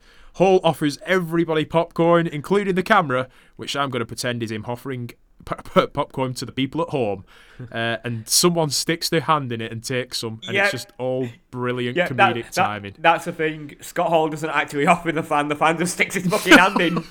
He just goes yoink off the camera, and then Scott just turns around and like nods to him, like, yeah, it's okay.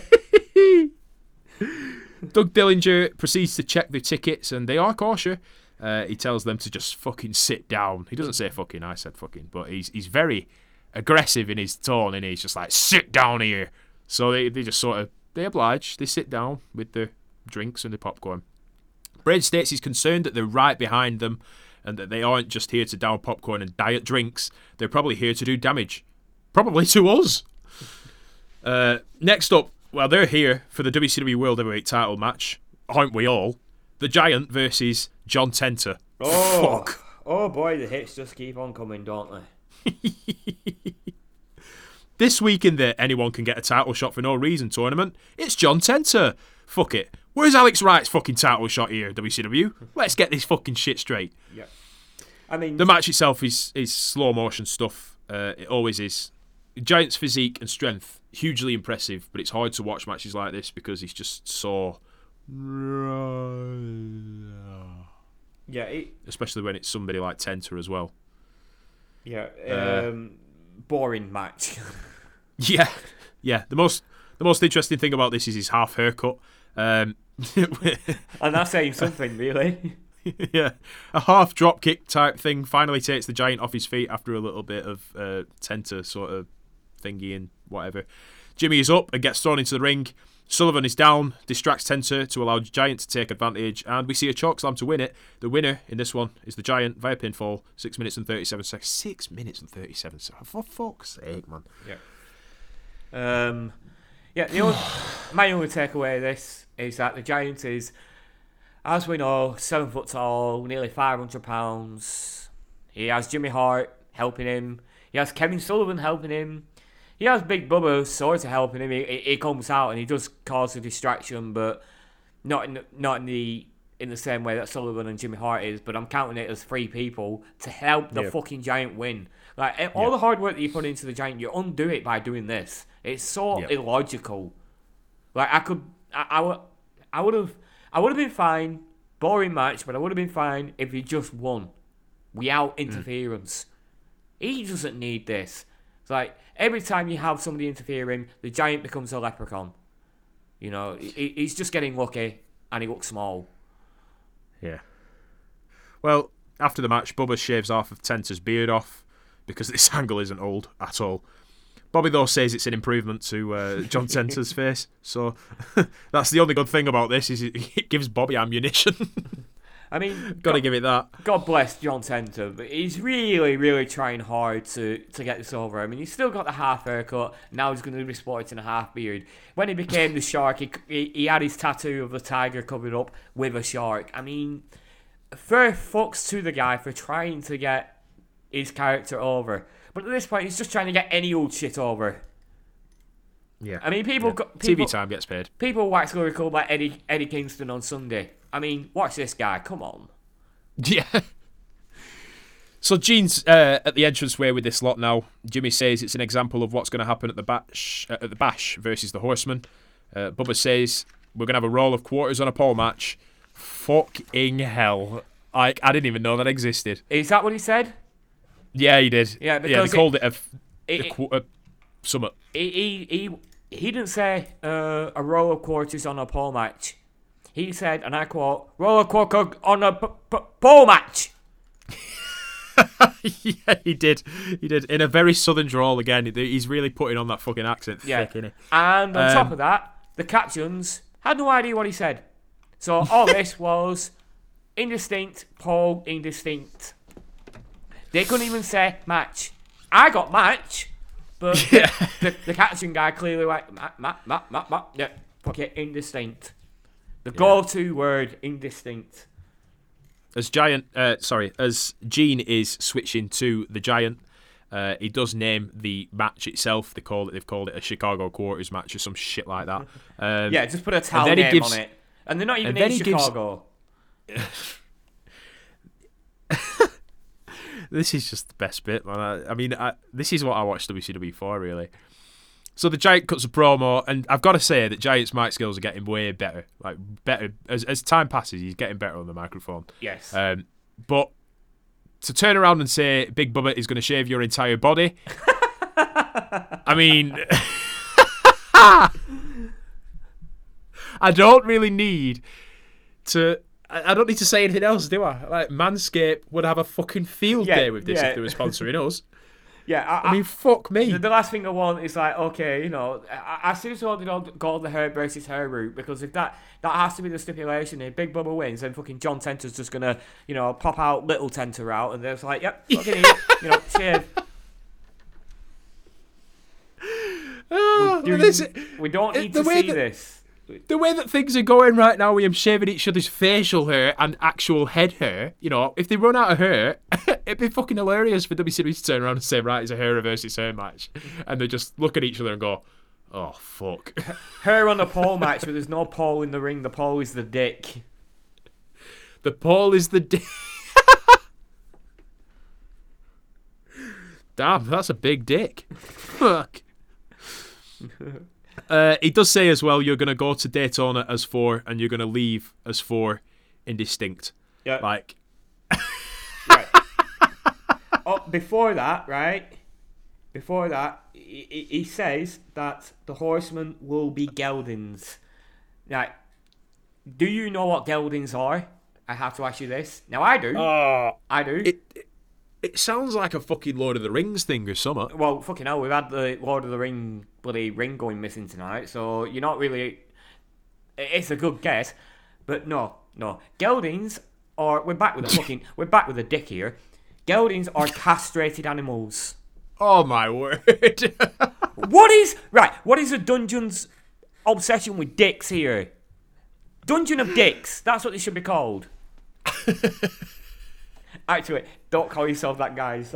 That's a fucking, that's a B-list porno right there. Fucking Dungeon of Dicks. Yeah, and I don't want to see the cast for it either. Sullivan next up on the fucking microphone here, and he just struggles like fuck. Oh, he always does. I think this is the second week now that he's struggled on fucking microphone. And the thing is, he's the cunt booking it. Yeah. If you can't fucking do it, don't put yourself on the fucking microphone. By the way, it makes it look like he's worried because Tenta is coming too, and he's getting back on his feet. So they kind of do one. But the Giant, who's already walked out, circles around and comes back, gets back on the microphone, and essentially has to rescue it for Sullivan. He bigs up Sullivan by saying, the blackness in his heart or in his soul or whatever, blah, blah, fucking blah. It's all very odd.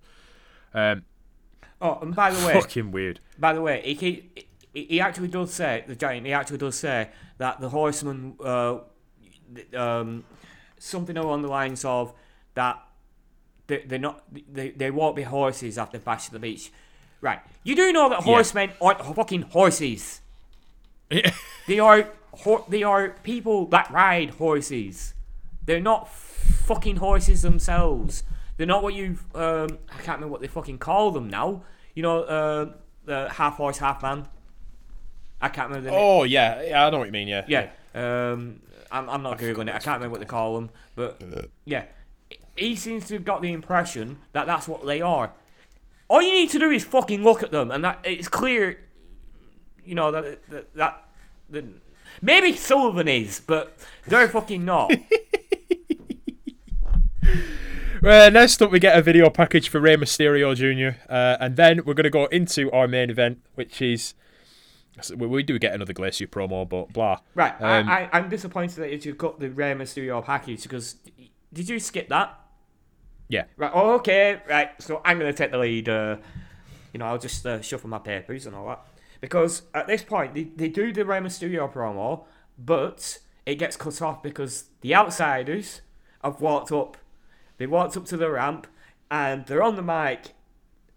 Scott Hall says that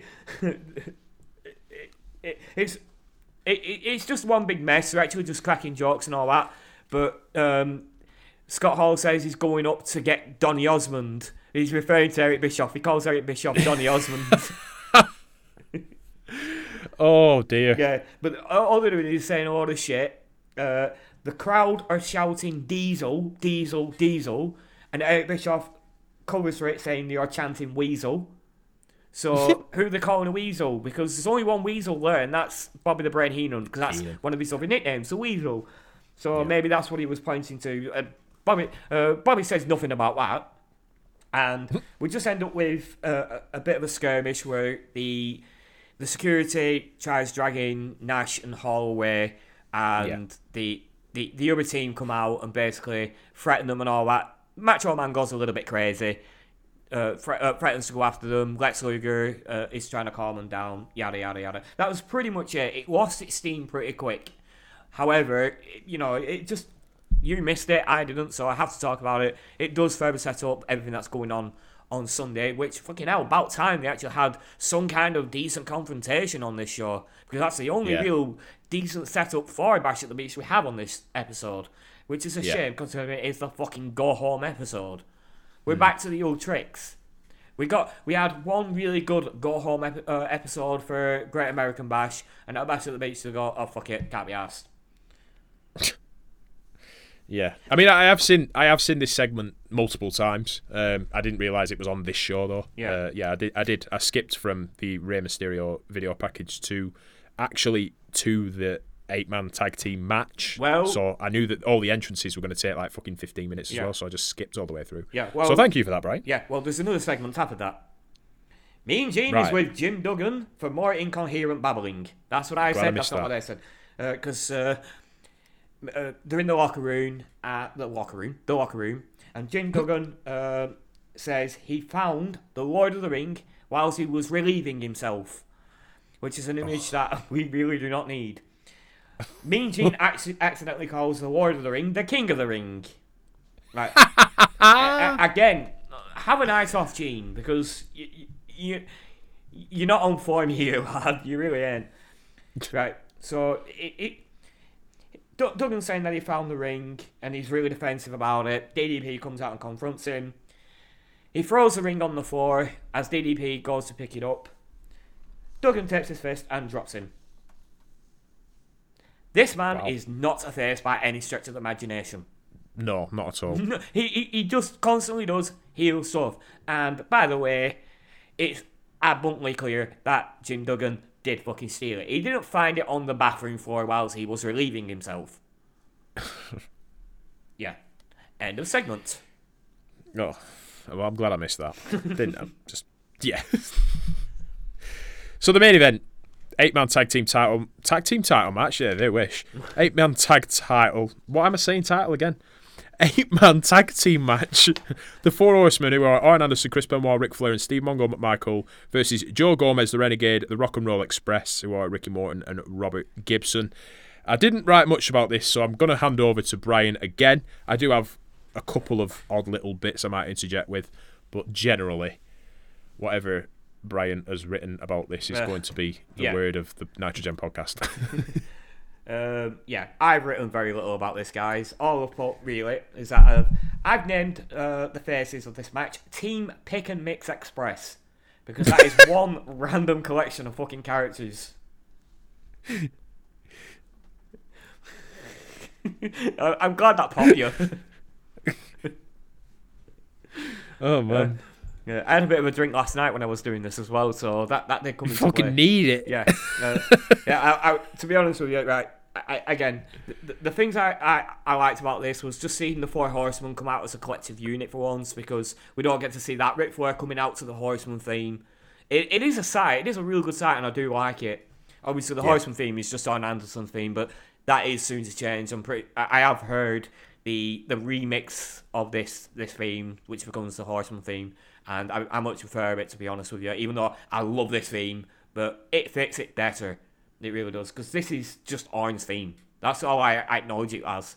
But again, great visual. But I wasn't really looking forward to this match, because we have the Horsemen against fucking Grandpa Simpson and Jasper with two green as fuck competitors and the fucking power plant, so it's not an entertaining match. But anyway, this was a match. Joe Gomez gets pounded throughout this. Pounded. That's it. He hot tags to Renegade, who goes nuts. But Mongo tries to hit him with the briefcase. He misses because he fucking throws it. He drops it. He goes to hit him in the leg. As I should have said this. Renegade goes up top. So I'll restart that bit. Renegade comes. Fucking hell, I'm gassed. There's a hot tag to. Fucking hell. I'm going to start all this again. From Joe Gomez gets pounded throughout this. There's a hot tag to Renegade, who goes nuts. He goes up top, and Mongo tries to hit him with the briefcase, but fails because he drops it, and completely misses Renegade's leg. But Renegade sells it anyway, because, as we know, if something goes wrong in wrestling now, you just go along with it, He falls to the mat, figure 4 lock, taps immediately, match over. Dud finish to what was a very dud match, because all this match was the Horseman pounding Renegade, pounding Gomez. That's it. You get the Rock and Roll Express coming in for very, very brief skirmishes, but that is literally the match, and it goes on for about 12 minutes. Yeah, 11:51. Yeah, so you're not far off. The network guy had a bit of a field day during this one, I noticed. But the most reprehensible one is his spelling of Ric Flair. R-I-C-K. Oh, you work for the WWE. Why are you spelling one of the greatest wrestlers of all time name wrong? You fucking dickhead. Right, to his defence, we are talking about Ric Flair, who, when he introduced the big gold belt in NWA, the NWA who had that belt custom made for him, that spelt Rick with a K on the nameplate. So, that's their error. I'm not having it. I'm just saying, one's an even bigger sin for me. True, yeah. But yeah, still, fire that caption guy. Fucking right, you should. Right, you should. Benoit, intense as hell during this as well. He was really aggressive, especially with Gomez. Talking smack all the time with him. Gomez remains in the ring, as you said, for a while, taking all the punishment. I think he did a fucking pretty decent job, Gomez, to be honest. Not to gloss over what Gomez did. Not to gloss over Gomez here. He actually does sell pretty well, but yeah, that's all he's doing in this match. This is a match, the Rock and Roll Express, with two students of the power plant, and the Four Horsemen have their merry way. This is a Four Horsemen book match.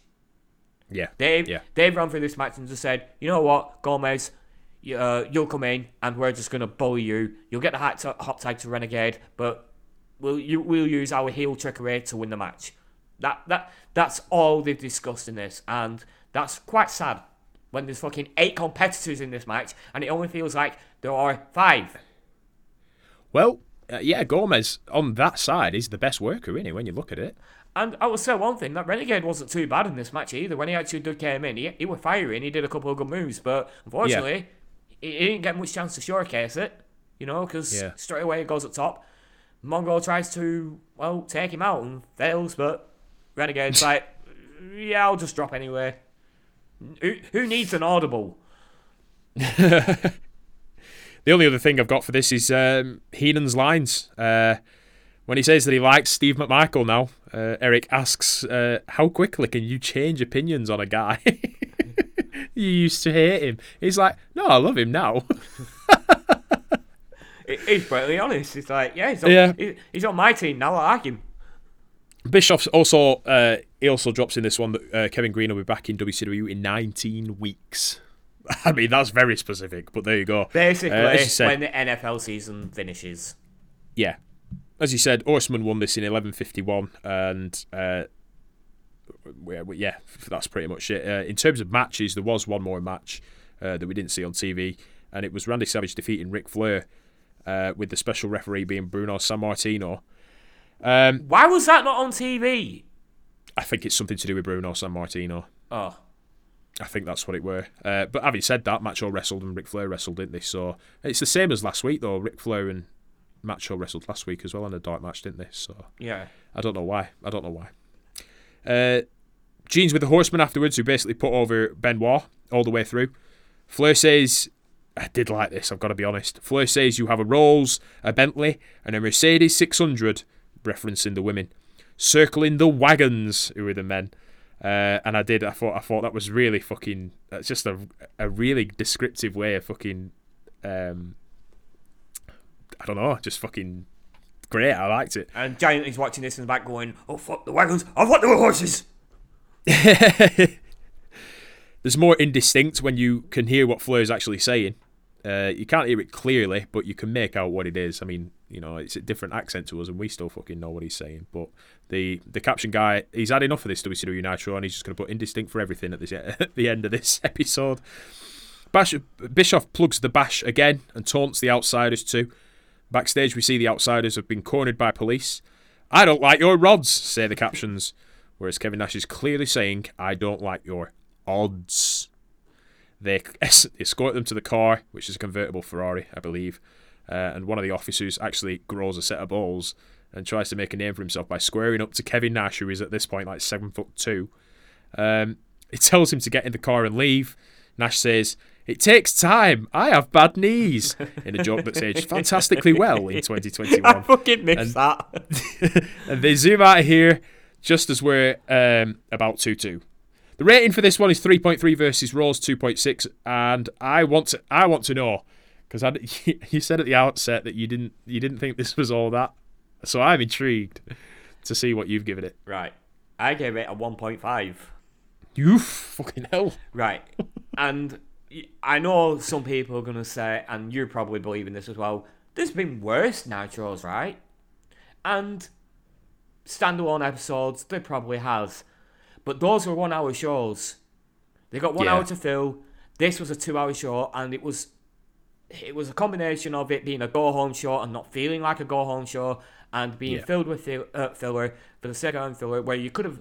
I mean, I was thinking about this last night after watching it. You could have had Disco Inferno against Sting in a very quick match, and it would have been decent, and it would have done the exact same thing, because we don't need to see Disco win. We don't. It's not his character. His character is he's a guy that likes to dance and he gets distracted and he often loses. But he's got a match on Sunday. You could have still done the exact same thing. You know, he could have lost, or he could have got disqualified, or what have you.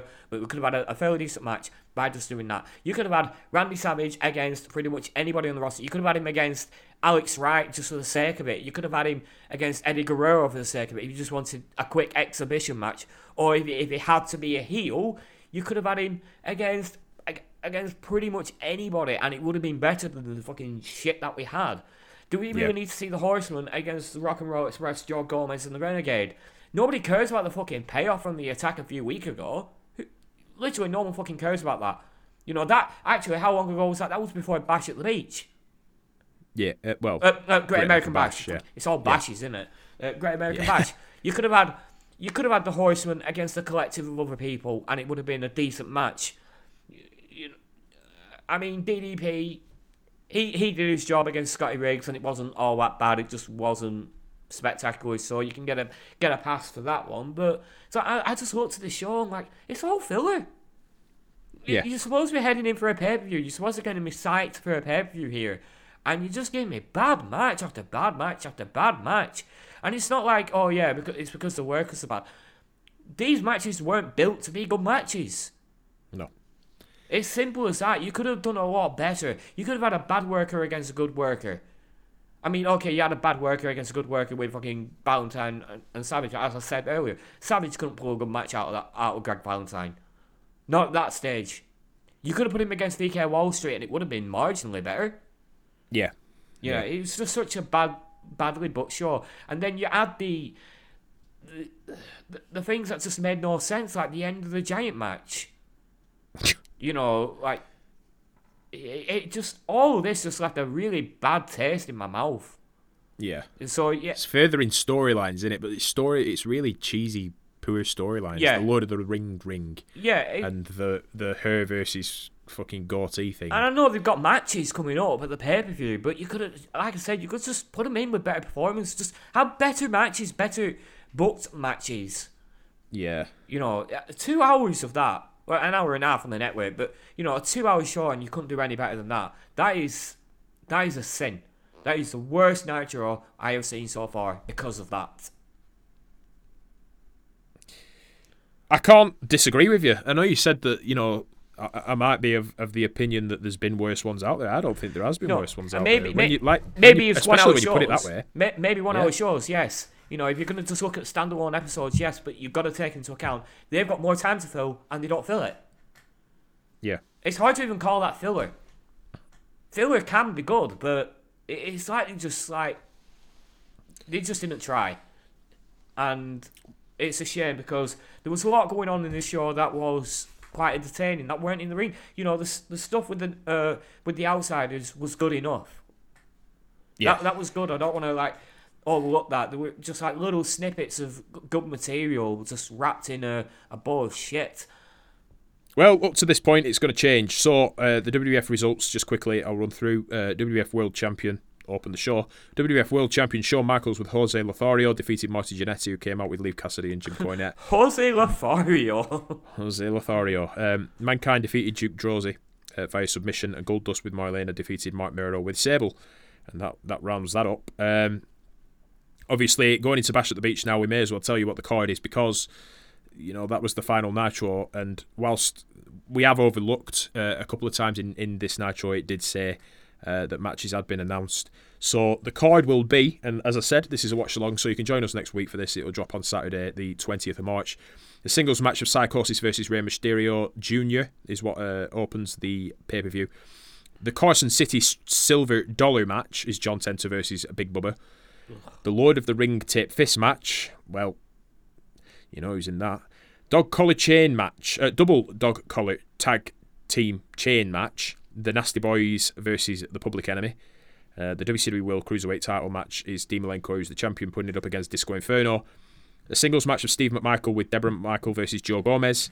United States heavyweight title match, Conan, who's the champion, versus Ric Flair with Miss Elizabeth and Woman. We all know who's coming out of that one, the champion, don't we? Yes. The tag team match of Arn Anderson and Chris Benoit representing the Four Horsemen versus Kevin Sullivan and the Giant representing the Dungeon of Dicks. And the 6-man tag main event, The Outsiders and a Mystery Man versus Lex Luger, Randy Savage, and Sting. And that'll go down in Daytona Beach, Florida. There's some really iffy fucking matches in there, but it's going to make for good audio content, I hope. And obviously, this is where the tide changes, and we get some good fucking TV finally. Yeah, thank God, because it's long overdue. Yeah, it is. like I said, for the most part, I've been enjoying the Nitros, but they have their lows as well. Yeah, it's very up and down. Yeah, and fucking no more lows than this bloody Nitro. But yeah. Well, thanks very much to everybody for sticking with us. We obviously know that the first 40 minutes of this was recapping everything that was happening in the wrestling world at this moment in time. Join us, as I've just said, join us next Saturday. That'll be the watch along for Bash at the Beach 1996. That's going to be the one. It changes the game. It changes the wrestling world forever, and we're going to be covering it next week. It drops on Saturday. It usually drops in the evening around 7 or 8 o'clock. Check us out. That's UK time, by the way, so it'll probably be about 2 o'clock, 3 o'clock in America. Check it out. It's going to be great. We're going to have Beth with us. It's going to be she's the third man. She's the third man. You can join us on that. And obviously the week after that we're going to have a Nitro as well. So you're going to have 3 weeks of content here. You can always join the conversation on Twitter, Reddit, Instagram, and Facebook at NitroGenCast. The website is going to go live on our anniversary date, which is March 26th, 2021, obviously. So join in the conversation. You can always come back to us with feedback. And this has been brought to you by Promotion Wars, the game. If you've not played it yet, you need to fucking play it. I'm being serious, man. You've got over 1,900 wrestlers, 280 match types. You've got all the promotions on there. You've got packs you can download to go back to the Monday Night Wars. You've got packs you can download to go to the brand splits. You've got all kinds of stuff that you can do on this game. And they sponsor this podcast. And we appreciate their time and effort because they've been promoting us as well. And from me, Marvellous Mark Ashworth, I'm absolutely knackered and I need to go to bed. And from Bodacious Brian Bradshaw over there, the light from dusty. See you again for another episode of the Nitrogen Podcast. Watch along next week.